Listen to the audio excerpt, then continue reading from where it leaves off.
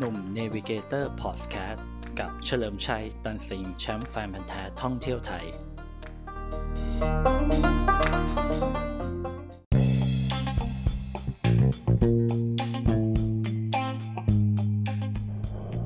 สวัสดีครับกลับมาพบกับหนุ่มเนวิเกเตอร์พอดแคสต์กันอีกครั้งนะครับฟังเรื่องราวท่องเที่ยวผจญภัยท่องไทยไปกับหนุ่มเฉลิมชัยตันสิงห์นะครับแชมป์แฟนพันธุ์แท้ท่องเที่ยวไทยนะครับวันนี้จะมาคุยกันเรื่องเราเที่ยวด้วยกันเฟสล่าสุดนะครับซึ่งก็เป็นเฟสที่4ละนะครับสำหรับโครงการนี้นะครับโครงการนี้ก็ได้รับเสียงตอบรับที่ดีนะครับในแง่ของเขาเรียกอะไรคนเที่ยวอย่างเราอะไรเงี้ยก็รู้สึกว่ามีส่วนลดคุ้มค่าอะไรเงี้ยแล้วก็แบบนะรัฐออกให้40เราออก60อะไรเงี้ยเราก็ 60% นะครับไม่ใช่60 บาทเราก็รู้สึกว่ามันคุ้มค่าอะไรเงี้ยแต่ในความเป็นจริงเดี๋ยวแป๊บนึงนะครับพอดีจะขอจับหน่อย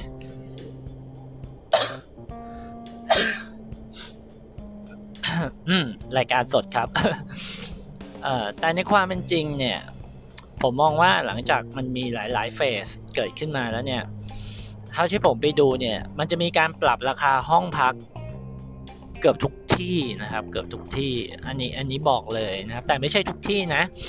สมมุติบางที่คิด 2,000 เขาก็ลดราคาเหมือนเดิมบางที่คิดสมมุติห้องคืนละ 1,000 บาทอะไรเงี้ยเขาก็คิดที่ 1,000 บาทแล้วเขาก็ให้เราจ่าย600อะไรเงี้ยร้านออก400 บาทอะไรเงี้ยก็มีครับแต่ส่วนใหญ่เขาจะปรับราคานะครับอันนี้เรื่องจริงนะอย่างน้อยประมาณ 20% เพื่อจะดันราคาขึ้นนะครับอย่างถ้ายกตัวอย่างว่า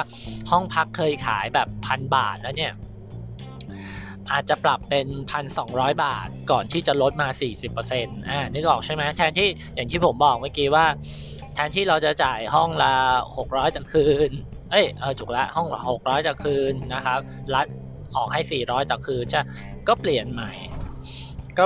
ก็เราไม่ได้จ่าย600ละเราต้องจ่ายมากขึ้นละเพราะว่าฐานมันคือ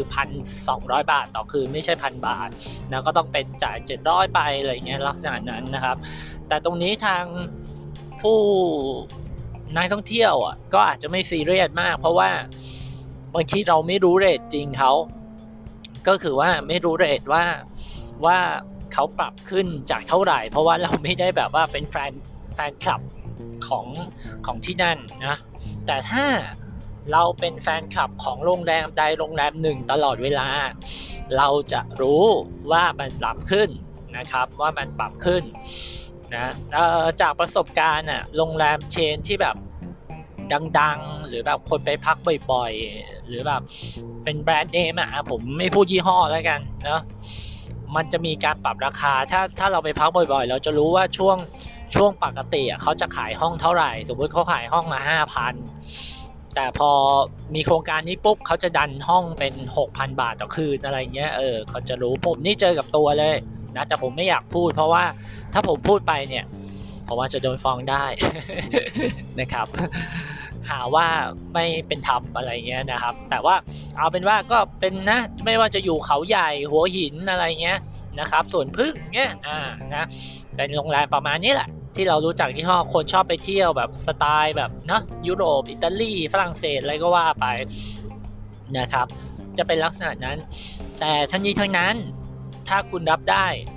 คุณก็โอเคก็ไม่เป็นไรนะครับอันนี้บอกไว้ก่อนนะครับถามว่าในเชิงกฎหมายเขาผิดหรือเปล่าอันนี้ผมไม่แน่ใจจริงๆว่าผิดหรือเปล่านะครับแต่ถ้าในเชิงเอาเปรียบเนี่ยเอาเปรียบผู้บริโภคหรือนักท่องเที่ยวผมว่าเขาเอาเปรียบเพราะสุดท้ายแล้วเนี่ยเงินที่เขาจะได้จากรัฐนะ 40% น่ะเขาก็ได้จากรัฐอยู่ดีนะครับได้จากรัฐอยู่ดีได้ช้าได้เร็วเท่านั้นเองเขาก็ได้เต็มอยู่ดีนะครับอันนี้คือเรื่องของเรื่องนะครับกับอีกอย่างนึงคือพอมีเราเที่ยวด้วยกันเนี่ยเรามักจะไปพักโรงแรมแพงๆโรงแรมถูกๆอย่างเช่น 300-500 บาทเนี่ยเราจะไม่ค่อยไปพักเพราะเรารู้สึกว่ามันไม่คุ้ม อย่างกรณีเนี่ยสมมุติห้องพักคืน500เนี่ยโฮสเทล500อะไรเงี้ย ถ้าใช้เราเที่ยวด้วยกันเหลือแค่แบบ2ไม่ถึง300 บาทเงี้ยรู้สึกไม่คุ้มแบบใช้ได้ไม่เต็มที่แล้วสิทธิ์เราก็มีทั้งหมดประมาณ10สิทธิ์นะถ้าผมจำไม่ผิดก็แบบเสีย1สิทธิ์แล้วแบบลดได้แค่แบบ200 บาท300 บาทไม่คุ้มเลยไปเอาโรงแรมใหญ่ๆดีกว่านะเนี่ยแหละคือปัญหานิดนึงคือทำให้คนรู้สึกทำให้คนเนี่ยไปพักแต่โรงแรมใหญ่ๆโรงแรมคืนเป็นหมื่นเพราะเพื่อจะได้ลดนะสมมติคืน10,000ใช่ป่ะได้ลด 40% ก็จ่ายคืน 6,000 เองอะไรเงี้ยเนาะมันก็ทำให้รู้สึกว่ามันไปพักงั้นรู้สึกคุ้มกว่าผู้ประกอบการเล็กๆมันก็เลยง่อยฮะก็คือไม่ได้ผลประโยชน์ตรงนี้เอาจริงๆนะมันก็เลยดูแบบว่าเหมือนมีคนได้ประโยชน์แล้วก็เสียประโยชน์อะไรเงี้ยจริงๆถ้าใน EP เก่าๆแรกๆเนี่ยผมเคยพูดแล้วแหละว่าไอโครงการเราเที่ยวด้วยกันเนี่ยมันทำให้ง่ายกว่านี้ได้ไงในเชิงแบบว่าไม่ต้องผ่านอาจจะผ่านแอปนะแต่มันอาจจะเป็นเรื่องของการเข้าไปจองที่พักที่แบบว่ามันอาจจะง่ายกว่านี้โดยที่ทุกสถานที่ไม่ต้องเข้าร่วมโครงการอะไรเลยหมายถึงว่าเขาอาจจะไม่ต้องมาลงทะเบียนแบบว่าเป็นผู้ประกอบการที่เข้าโครงการนี้เขาอาจจะมีแค่รีสอร์ทเนาะเขาอาจจะมีแค่เต็มที่เลยผมให้เรื่องของทะเบียนพาณิชย์ก็ได้เปิดที่พักมันก็ควรมีทะเบียนพาณิชย์นะเอาจริงๆนะมีทะเบียนพาณิชย์ก็ได้มีจดทะเบียนพาณิชย์ถูกต้องเนี่ยพอมีคนมาพักเนี่ยปุ๊บคุณก็ยื่นเอกสารนี้ให้กับกระทรวงท่องเที่ยวสมมตินะว่ามีคนมาพักนี่ปุ๊บกี่คนแล้วทุกห้องเนี่ยสมมติห้องละ1,000 บาทใช่ไหมรัฐจ่ายให้40คือรัฐเองก็ตัดไปเลยไงก็ส่งเอกสารแล้วรัฐเองก็คืนเงินให้กับทางห้องพักไปแค่นั้นเองผมก็มองว่ามันก็โอเคนะแล้วมันสะดวกกับคนนี้ด้วยคนจองด้วยคือจะจองออนไลน์ผ่านแอปเป๋าตังก็ได้หรือไม่ต้องจองออนไลน์ก็ได้ walk in ก็ได้อะไรเงี้ยผมว่ามันโอเคนะผมว่ามันกระจายรายได้มากกว่าอย่างเงี้ยอย่างเขาก็จ่ายห้องพักใช่ป่ะคือละพันทางหน้างานเนี่ยอย่างผมไปเที่ยวเนี่ยโฮสเทลหน้างานผมจ่ายแค่600อีก400ผมไม่ต้องจ่ายแล้วคราวนี้เขาก็รวบรวมเอกสารทั้งหมดเนี่ยส่งให้กับทางกระทรวงท่องเที่ยวและกีฬาว่าแบบมีคนมาพักเท่านี้ห้องนะในช่วงเวลาพีเรียดที่เป็นโปรโมชั่นเราเที่ยวด้วยกันตั้งแต่พฤษภาคมถึงตุลาคม65อะไรแบบนี้คือผมว่ามันง่ายกว่าเยอะสำหรับผมนะเน้นว่าสำหรับผมก็ผ่านระบบก็ได้ก็ยื่นผ่านระบบเป๋าตังอะไรก็ได้นะดีกว่าถ้าแบบเนี่ยพอมาเป็นระบบอะไรเงี้ยมันก็จะมีคนเข้าถึงระบบกับเขาเรียกว่าคนเข้าถึงโครงการกับคนที่ไม่เข้าถึงโครงการซึ่งมันหมายถึงนักท่องเที่ยวแล้วก็คนที่เป็นผู้ประกอบการหรือว่าร้านค้าโรงแรมด้วยนะส่วนไอ้คูปองเรื่องของคืน600อะไรนะได้คูปองใช้ในพื้นที่600 บาทไหม900 บาทไหมผมว่ามันก็จะต่อเนื่องกันไปเองนะก็เลยมองว่าเราเที่ยวด้วยกันเนี่ยมันก็ยังเป็นโครงการที่ดีแต่ก็มีจุดอ่อนเยอะเลยเอาจริงๆไม่ว่าจะเป็นเนี่ยการขึ้นราคาของโรงแรมเองนะครับการเอาสิทธิ์ไปใช้โดยแบบว่ามันไม่ใช่สิทธิ์ของเราอะไรเงี้ยนะแล้วก็เรื่องของการจองตั๋วเครื่องบินการจองตั๋วเครื่องบินนี่ผมมองว่าในแง่ของการจองตั๋วเครื่องบินก็โอเคนะหมายถึงว่าก็มันเป็นดีสิ่งที่ดีนะได้เงินคืนแม้มันจะช้าหน่อย2 เดือน3 เดือนก็ตามหมายถึงเรานักท่องเที่ยวได้เงินคืนเพียงแต่ว่าผมว่าสิทธิ์ของเครื่องบินมันควรให้บาลานซ์กับห้องพักขอติ่งนิดนึงก็คือผมจะอธิบายนิดนึงสำหรับคนที่แบบอาจจะยังไม่เคยจองตั๋วเครื่องบินแล้วได้เงินคืนคือจะบอกว่าเวลาเราบินจองตั๋วเครื่องบินแล้วจะได้เงินคืนแบบ 2,000 บาท 3,000 บาทแล้วแต่เรทเนี่ยคือคุณต้องจองโรงแรมในโครงการเราเที่ยวด้วยกันนะครับไม่ใช่ว่าคุณจองแค่ตั๋วเครื่องบินแล้วก็คุณรอรับเงินคืนในระบบไม่ใช่นะคือสมมุติคุณบินแอร์เอเชียนะครับแล้วคุณบินไปปุ๊บแล้วคุณไปพักโรงแรมอะไรก็ไม่รู้เพื่อนคุณหรืออะไรคุณที่ไม่อยู่โครงการไม่ได้อยู่ในโครงการคุณไม่ได้เงินคืนนะครับคุณต้องจอง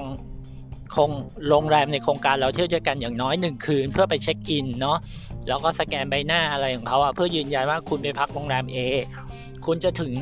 ได้ตั๋วเครื่องบินคืนอันนี้คือเงื่อนไขสำคัญซึ่งพอใช้สูตรนี้แล้วเนี่ยมันก็ควรบาลานซ์กันหรือว่าแบบสมมุตินะสิทธิ์จองโรงแรมคุณให้จองโรงแรมทั้งหมด1 ล้านสิทธิ์คุณก็ควรมีตั๋วเครื่องบิน1 ล้านสิทธิ์หรือมีตั๋ว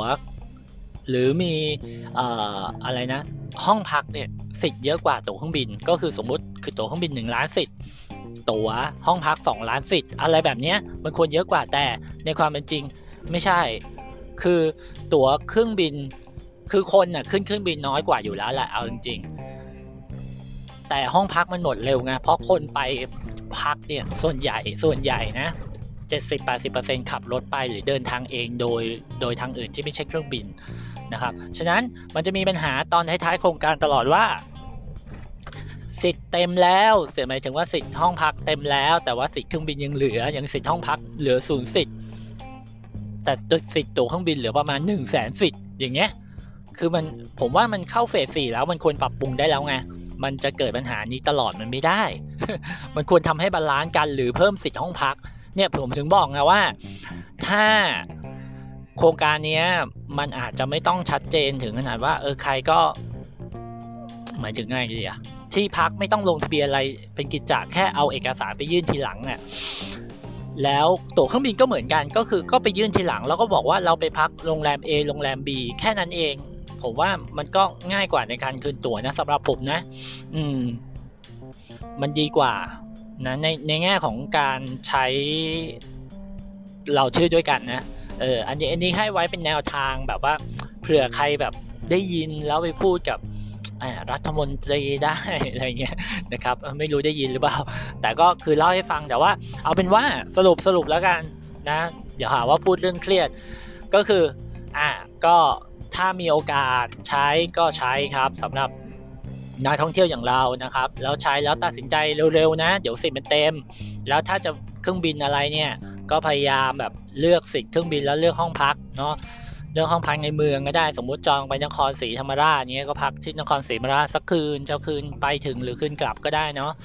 ก็เพื่อจะได้สิทธิ์ตั๋วเครื่องบินเงินตั๋วเครื่องบินคืนนะสำหรับผู้ประกอบการเจ้าของร้านอาหารโรงแรมอะไรเงี้ยก็อย่าขึ้นราคานักนะครับเดี๋ยวมันจะดูไม่ดีนะหาว่าเอาเปรียบนะครับก็เข้าใจเดือดร้อนกันหมดแหละแต่ก็ผมว่าความซื่อสัตย์มันกินได้นานกว่านะครับก็ยังไงขอให้คุณทุกคนเที่ยวกันอย่างสนุกในโครงการเราเที่ยวด้วยกันเฟส 4แล้วก็ในเฟสถัดไปถ้ามันมีนะครับเราไว้พบกัน EP หน้ากับหนุ่ม Navigator Podcast สำหรับ EP นี้สวัสดีครับผม